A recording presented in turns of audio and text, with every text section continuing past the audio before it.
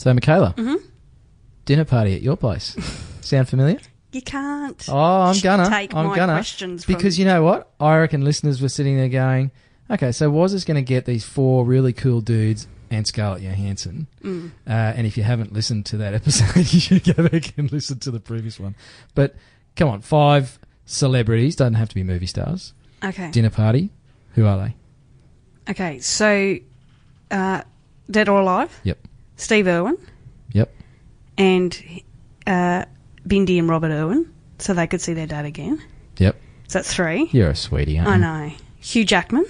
Oh, yeah, obviously. And it's a toss between Ed Sheeran or Prince Harry for the redhead. Wow. You've only used up 4. You've already used 4. Yes, I've got to pick one. Okay. Ed Sheeran, because he's funny and plays the guitar and he can, sing songs to me. Welcome to the Tradies Business Show, helping you get off the tools and into true business ownership, so you can spend more time doing the things that matter most. Now, here are your hosts, Warwick Bidwell and Michaela Clark. And welcome to an episode of the Tradies Business Show. I'm Michaela. And I'm Warwick Walker Bidwell, apparently. Says Michaela. G'day, listeners. Welcome to the show. And I can't believe that you chose one of yours. I'm not picking on your choices, but Ed Sheeran, really? Yeah. Wow, okay. Oh, yeah, no, he does it. I'm starting to learn a bit more about you. Yeah. 60-something episodes, and I'm finally getting some insights. Yeah. Him and Hugh at the... Oh, yeah. Hugh, I get. He could really, literally get his claws into you. All right, so today we're talking to a lawyer. Everybody, wake up.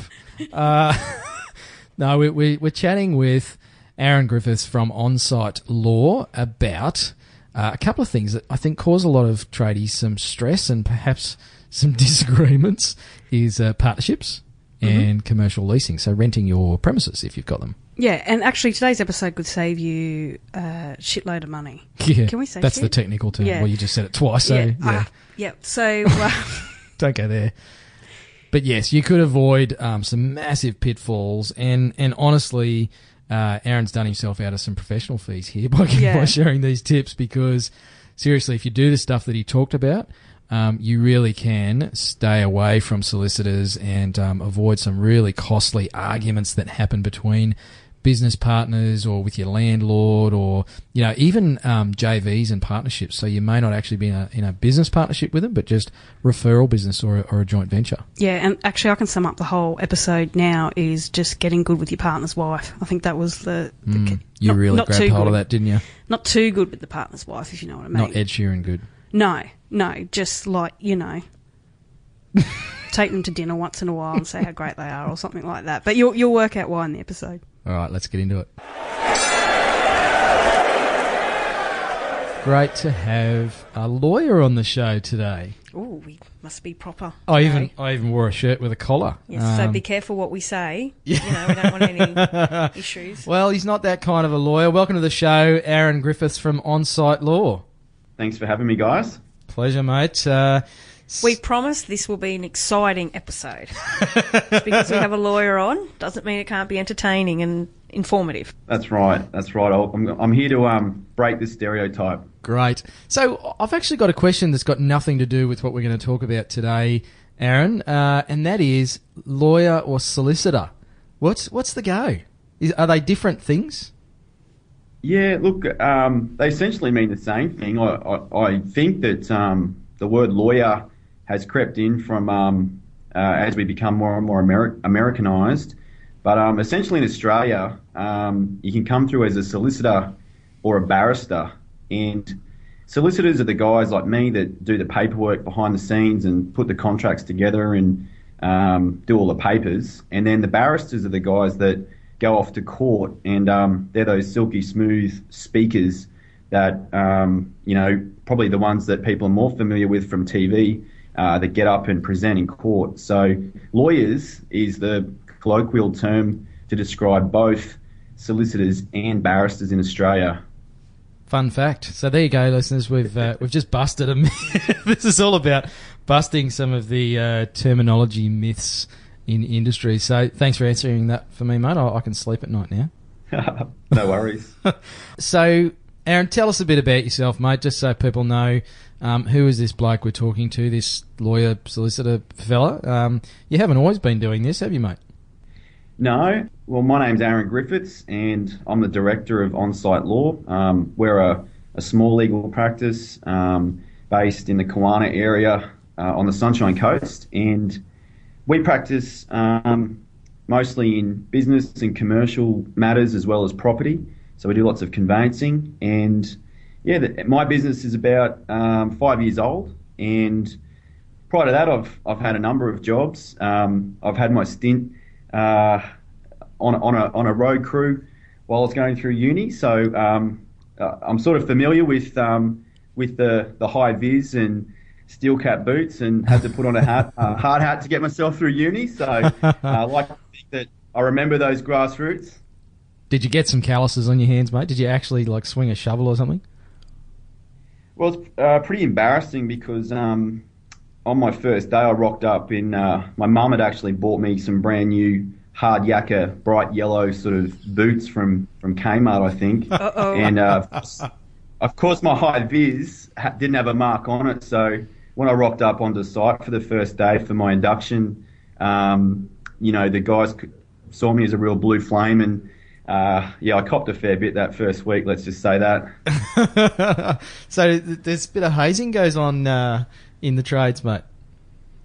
Well, I think like anywhere you've got to get broken in is kind of the unwritten convention part of starting in a trading type job. So there were plenty of jokes played on me, and I was a vegetarian at the time, so I copped a lot actually. I was hoping for a really cool nickname on site because there were a few really tough guys there, and they had really cool names like I think one guy's name was Meatax or something, and I was like, okay, I'm hoping for a really cool name like that. And they found out I was a vegetarian at the time, and I got nicknamed Veggie, and so I kind of got a shiver down my spine every time Veggie came over the radio all over the job site. Veggie, we need a shovel up in Sector 3, Veggie. That's good, mate. That's good. So obviously none of that as a solicitor, mate. So you're a bit of a late entry to the industry, Aaron? Well, not really. I did the I did the tradie sort of stuff, like labouring mostly to help fund my way through university, and then I've been in and around law since about 2000. So I've had a good decade in the business. So you get to see a fair bit in that period of time, and I've also, I guess, seen a peak as well as a GFC in the economy. So that's given me, I guess, a pretty full spectrum of trading conditions that might affect tradies out there and business owners and property owners, and the mentalities that change when things are good and then when things are bad. And I guess it goes without saying there'd be a lot more arguments when times are tough. People are feeling the pinch and probably more inclined to argue about contracts or leases and those sorts of things. Well, that's right, and that's one interesting thing about law as a career. There's always one area that's booming, and when times are tough, the litigators and family lawyers and the bankruptcy guys, they're going gangbusters, and liquidators are going gangbusters. And then when times are good, it's more the guys like me that benefit. The guys that are putting the deals together and giving property advice and doing conveyancing, and like the phase we're in at the moment, a lot of people are buying property and expanding their businesses and looking to grow. So there's more joint ventures happening and there's more things happening. So it's a good period for me, and that's another reason why I enjoyed it as well. Yeah, so one thing we talk about a lot on the show is joint ventures and partnerships with people and things like that to help tradies grow their business. So in terms of whether it's a partnership with a fellow owner or a joint venture deal, what are some of the common mistakes that you're seeing happening? I think people I think in that initial euphoria and the initial excitement, and you've met someone and you're seeing all their positive qualities initially, it's a bit like dating. You know, you always see the positives first when you start dating someone. You got the beer goggles on, and it's not until you get into the relationship that their bad qualities start to emerge. And then you start to wonder, can I live with this person? And at that point, you're kind of in for a penny, in for a pound. And at that point, a lot of people realise maybe I wasn't overly clear about my expectations going in, and maybe we didn't jot down or write down, what I was going to contribute and what I expected the other person to contribute. So people kind of feel their way through it, and if you do realise, I don't know if I'm compatible with this person, all of a sudden it's very hard to separate when you've got your business and finances and things all intertwined, and it becomes a lot harder to separate. And then you get arguments over, how to split. And I think that all comes back to just not sitting down and taking the time at the front end before you commit to the joint venture about your respective obligations and how you see it running, and I guess your ideal relationship. And it's a lot like dating. Speaking from experience, Aaron? Oh, totally. I've been dumped in many a coffee shop because the young ladies might not have liked the way things were going. I find that hard to believe, mate. A smooth solicitor like you, Aaron. But mate, it is such a great point about those expectations at the outset. What are some of the key areas that people really need to consider, whether it is a joint venture or a partnership, but going into that business relationship with another person? What's some of the key areas they really should be looking at? Well, I think the first step is what will that person contribute, and what will I contribute in terms of not just money but time and skill set and energy, and whether it's an hourly commitment or there's KPIs or certain goals that we want to get to, or certain targets. Having, they don't have to be concrete, but if you've got some idea of where you're going and you jot that down together, even if solicitors like me love you to have a formal document, a partnership agreement.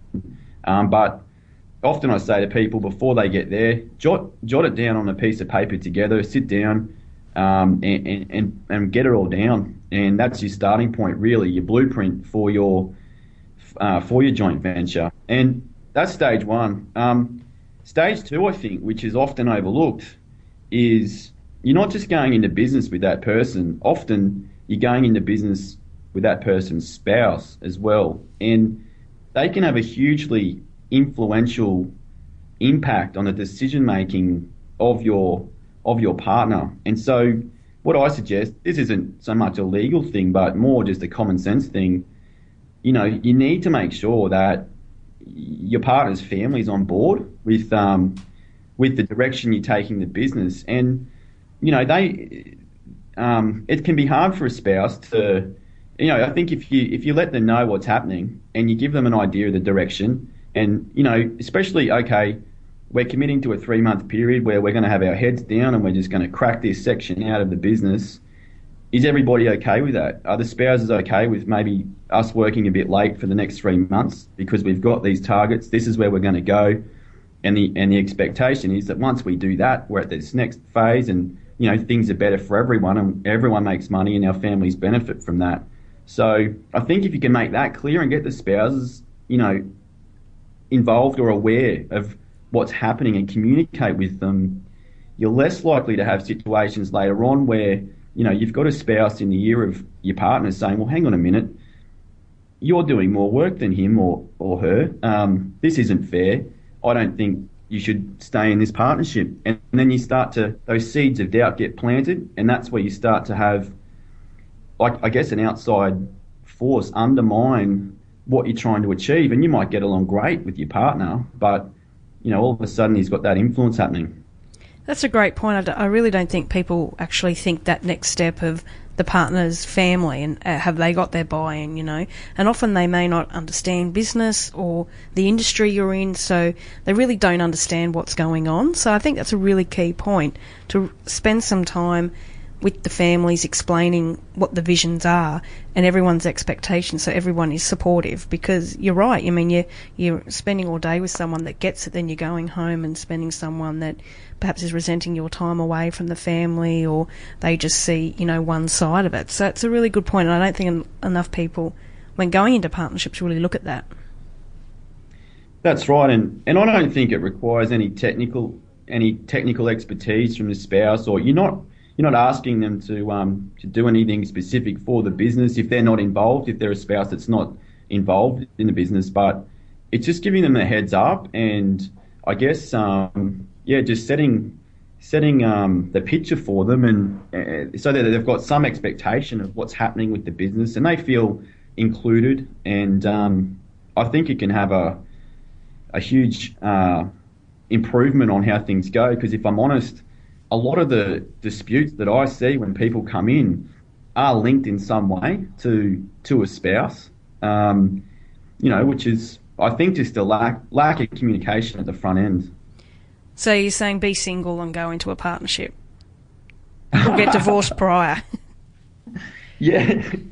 No, not exactly. I'm just saying that, people just be mindful that, I think people think of it as their business and their role, but really your family is included in an indirect, on a secondary level, and it really helps to just let them know what's going on, so that they don't get cranky if they're not seeing you as much as they'd like later on. But it's all about communication. Mate, and I know you obviously wouldn't talk about specifics, and you can't, but have you got any examples, or I hate the word case study, but I guess little case studies that you could share with us, just to illustrate, I guess, good example and bad example for our listeners, so they get a sense of, how badly it could go, and perhaps some of the issues specifically, and maybe a good example of a client you've had that's done it well. Yeah, I guess without being too specific, I guess the classic, and I've worked for businesses myself where they've had three partners, and in this particular example, they're very different individuals. For example, one guy was probably what I call the grinder, who does monster hours, has no problem doing all-nighters. His family, whether they like that or not, I'm not sure, but they know that that's what he's like. He'd stay back to midnight quite often. And then you've got one of the other partners who's very social and has a lot of contacts, doesn't believe in doing the monster hours, but he's more of what I call the finder. He's the rainmaker style business owner who, he's most valuable for bringing work in. And then the third partner was what I call the minder. He was more of the manager guy who, was very good with the staff and just managing the office generally. So you've got like three really different strengths, and the way people value strengths can be quite different. And in this particular example, it went sour. Mostly, I think, because the grinder's spouse started to get resentful that, well, you're doing these killer hours, your fee generation is huge, and it dwarfs the other two partners. You deserve more. It's not a fair split. This isn't a fair partnership. And so that I guess grew into a rift between the partners, and it eventually led to the split and demise of the practice, and everyone went their own separate ways in the end.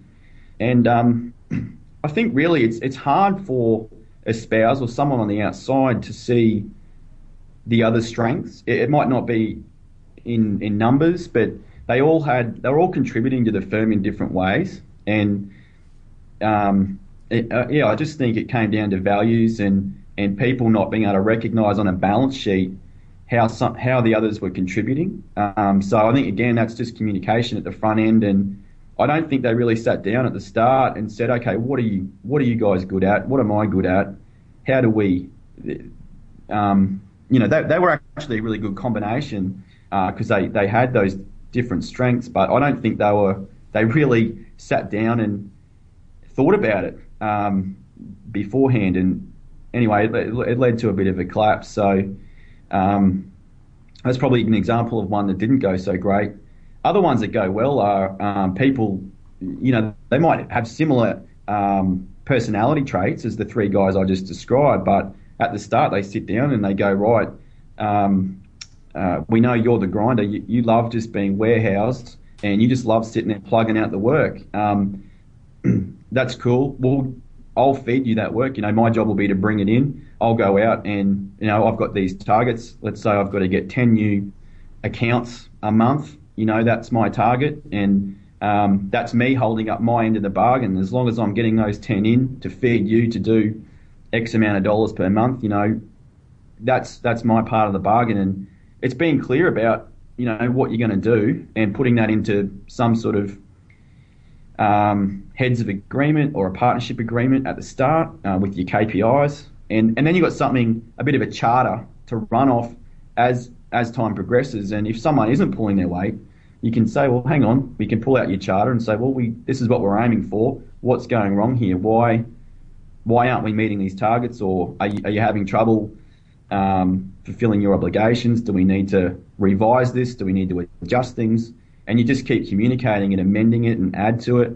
Sometimes the targets that you pluck out at the start, you don't know how things are going to go, so you just got to get something down and have a guess, your best guess, and then meet, regularly, whether it's once a week or once a month, and revise those targets, and you just keep refining and improving, and stay together and gel, and just get stronger and better. It's such critical advice, and I think that's a key word as well, Aaron, is so many people go into these things without seeking advice from somebody like yourself, that for the sake of, I don't know what your exorbitant hourly rates are, mate, but, for the sake of maybe 500, 1,000 or 5,000 bucks, doesn't really matter what that initial investment is, it can actually avoid, the three guys where it all fell apart. I suspect that cost more than a couple of grand. Yeah, that's right. Obviously it can vary from business to business and how it can get as complex as you want to make it. But I think, at a very basic level, even if you can't afford to go and see a lawyer, just sit down and make your own agreement. There's nothing wrong with just sitting there and saying, right, what sort of hours are we both comfortable working? How much money do we both want to make? Where do we want to take this business, and where do we see it in 1 year, 2 year, 5 years?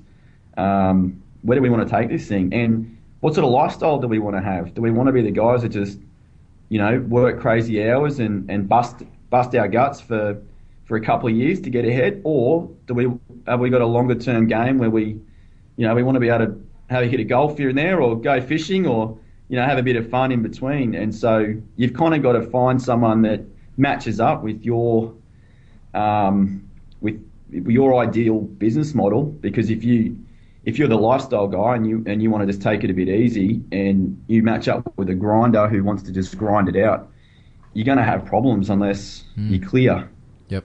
And it really goes back to a little axiom of, if it's not written down, it's not on this planet. I know we've both heard that a few times, Aaron, and just putting something on paper is so very powerful. So, mate, another area that I see tradies perhaps get a little bit overwhelmed with, or maybe confused by, is the area of commercial leasing. So, leasing premises in particular. Any tips for our listeners around entering into leases? Again, some of those maybe simple things that people overlook or don't get right from the start that can cause them problems later? Yeah, I guess one common misconception that people seem to have is that, you can just, as a tenant, you can just sort of walk away from a lease when you feel like it, and that's certainly not true. Commercial leases, by their nature, are usually longer than a residential lease. Quite often they're a sort of a 3-year term, and that effectively means you're bound to stay there for the 3 years on the terms you've agreed. And if you do need to leave early for any reason, if things don't work out or you outgrow that space, it's up to you to essentially, you're liable for the rental until the end of that term, unless you can find a replacement tenant to take over your obligations. Or if you sell the business, you'll have to have the lease assigned over to the buyer who will take over that lease. So that's a common one that I see. As for the critical terms of a commercial lease, what's most negotiable are firstly, the rent, and the way to do that is to have a look at comparable spaces around town and to make sure that what they're charging is fair market rate. And secondly, bond. These days it's quite popular for landlords to want a bank guarantee instead of cash, and there's a few reasons for that. But effectively, that's like a financial product that you get off your bank sets it up, and it's a piece of paper that you effectively hand the landlord, and they keep it in their safe. And if you ever break the lease or breach the terms, you don't pay the rent, the landlord can walk into the bank and effectively just withdraw that money, and the bank has it locked in an account and it's usually secured against your property, or as the tenant, you're liable for that. The other key terms of the leases really are how the rent's reviewed each year. Usually landlords will want to see an annual rent increase. CPI is a common increase method. It's usually, at the moment, it's about 3%. So you've got to budget for those increases every year. If you can get a rent-free period, that's ideal when you're starting a new lease. It's always worth asking for a rent-free period to get you a foot in the door and let you get settled in and started up and profitable. If it's a month rent-free or 3 months rent-free, or go as hard as you can. And fit-out contributions. Some landlords will contribute to your fit-out because landlords want long-term tenants, and that helps them with their financial dealings, because they can go off to their bank then and say, look, I've got this 5-year tenant, and often they'll borrow money on the strength of that. So often they'll chip in for your fit-out, and it's not always the case, but sometimes it is. So it's always worth asking the question if they'll contribute to your fit-out costs. Yeah, so what you're really saying is you don't necessarily have to accept the terms that the landlord's first presenting. That's always, worth negotiating, see what else you can get. That's right. It's every aspect is negotiable, and there's a lot of competition for landlords, especially in commercial space with warehouses and workshop type premises. There's a lot of options in a lot of places, so often they're competing against each other to get you on as a tenant. So, at the moment it's a pretty good space to be in as a tenant, and which means you've got a bit more leeway with your negotiations. So, it's always worth negotiating, and if you've got trouble with that, come and see someone like me to do the negotiations for you. And I've normally got a pretty good feel of what's reasonable and what's fair, and what other landlords are accepting at the moment. And so do you have any thoughts around whether you should, rent or buy? Which one is often best? Well, it just depends on your own financial situation, and I normally handball that back to your accountant. I think, that's probably the starting point for that conversation. But what's popular at the moment is a setup where you can buy the commercial premises using a self-managed super fund. So you can actually harness the power of your superannuation and use that money to acquire your business premises using a super fund structure. That then leases the premises back to your trading entity, and you trade from the premises, and you effectively pay your super fund the rent So rather than the rent going to a third-party landlord and not benefiting you in any way, you're loading it into your super fund, and typically those leases are set up at market rates, and your money's going into an environment that has much more favourable tax outcomes. But this is where accountants come into it as well, and the starting point I think is comes down to your budgeting and affordability and all of those questions. But there's advantages to both, and for me personally, it depends what phase your business is in as well. If you don't know if you're going to grow or outgrow that space, maybe it's ideal to rent for a while until you kind of know what your business is doing. But if you've got a really set idea on the size of your business and those premises are going to be great for you for a number of years, then maybe you should look at buying. But if things are likely to change, then maybe renting's the way to go. Cool, thanks for that. So make sure, check with your accountant, because it sounds like there's some cool things that you can do around that space to make it benefit you more. So one thing we like to ask all our guests is, if you had 1,000 tradies in a room, what would be the one thing you'd like to tell them?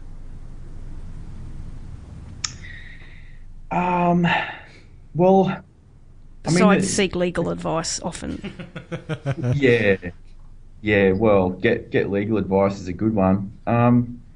I guess what's heartbreaking for me is the amount of tradies I see that go belly up and don't get paid, and subbies that get left out in the cold and don't get paid. And I know it's a really tricky area, and I'd like to be able to think that they should be able to get more money up front, for their services. And I know it's not always possible, but I just encourage them to get their trading terms clear and wherever possible, get deposits and get money up front if you can, or a sizable deposit just to help protect them, because it's a pretty sad reoccurring story that you see out there where good people have done nothing wrong, provided a good service, and end up getting shafted and not paid and end up going broke.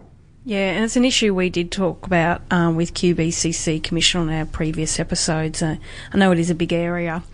So thanks so much for your time today. Now, if anyone wants to talk about and get some more advice from you, how can they find out about you?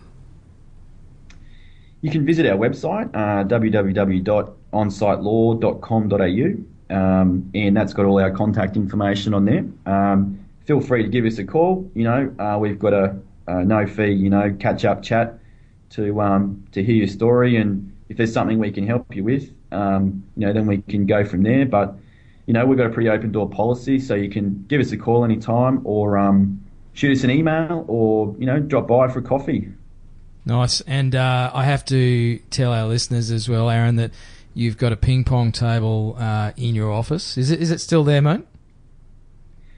We do. It's in two parts at the moment, but we do push it together, and come down and take me on. I was the 1995 Fijian Resort champion, so many challenges have come and failed. But if you think you're good enough, come and have a crack. So, I think I can see a Warwick challenge coming on here. No, he killed me. So there you go. If you happen to be on the Sunshine Coast, listeners, drop by Aaron at Onsite Law and see if you can kick his butt on his home table. And certainly, if you do want to check out the guys or get some advice, go to onsitelaw.com.au. Not your average lawyers. I know Aaron's been on the odd surf trip and likes to partake of a beard when he goes away on holidays. So, mate, thanks for being on the show, and some great advice in there. Okay, fantastic. Thanks for having me. Thanks. Right, thanks. So there you go. That was Aaron Veggie Griffiths from Onsite Law. Oh, he's going to love that. Veggie. G'day, Aaron. I think that's classic. I can just picture him, doing the whole Buddhist vegetarian thing and working on the road gang. So they got meat pies and he's got a salad. or I don't know, a phyllo triangle with ricotta in it. And spinach. Anyway, so some really good tips in there about leasing and renting premises, but I think there was also some great stuff about should you rent or buy? And a lot of people don't realise that there are some other strategies that you can put in place in your business to get where you want to go. And the key thing for me is go and get advice before it's too late or before you get to the arguments. Is much better to go get some advice, spend $300, $500, $1,000, whatever it costs to do things right from the start. Same as, if you're building a house or buying a car or whatever. Yep. Good advice. Cool. And other good advice is to also check Train out. your team. Yes. Yeah. And to do that, we recommend and work with face-to-face training. And they can, if you want to upskill your staff, whether it be leadership, management, or different certificates, and actually get more skills recognised, there is some government incentives that you can get that may make it no out-of-pocket expenses, but talk to the team because there's some legal stuff that we never cover off. We always get in trouble about that, don't we? We do. So we're covering our bottom, so we don't need to get Aaron's help to get us out of our sticky situation. Yep. So this is Talk why to the professionals. That's right. So head to face-to-face training. No, face-to-face.edu.au. We're going to have to put that up on our wall because I always get it wrong. Put it on your wall, you mean? Yeah. Yeah, so face-to-face.edu.au and have a chat to the guys. Tell them Wazza and Michaela at Tradies Business Show sent you and they'll look after you. And if you want to get access to some more business tips and tools, extended interviews with some of our guests, we've had some really good ninja tips shared with us by some of the guests on the show. Webinars, we've already had our first webinar. We've got another one coming up very soon. Go to tradiesbusinesstoolkit.com. It'll cost you the princely sum of $1 to get your first 30 days access. And if you join before June 30, so time's just about up, you'll get ongoing access to that for just $10 a month. There's a private Facebook group with some really cool discussion in there that Michaela and I check into every day. After June 30, price goes up. Yeah, and next week's the next webinar on marketing. Marketing. So that's worth $1 alone. Absolutely. That's worth $11. That's like worth the first 30 days and then another $10 payment. Yeah, well, we'll be when we put it together and know what we're going to tell you. But hang on, don't shatter the illusion. So yeah, go check it out. Thanks for joining us, listeners. Great to have you with us. Really appreciate you tuning into the show. And until next time, bye. Hooroo. You've been listening to the Tradies Business Show with Warwick Bidwell and Michaela Clark. Want to get off the tools and into true business ownership? Find out how at tradiesbusinessshow.com.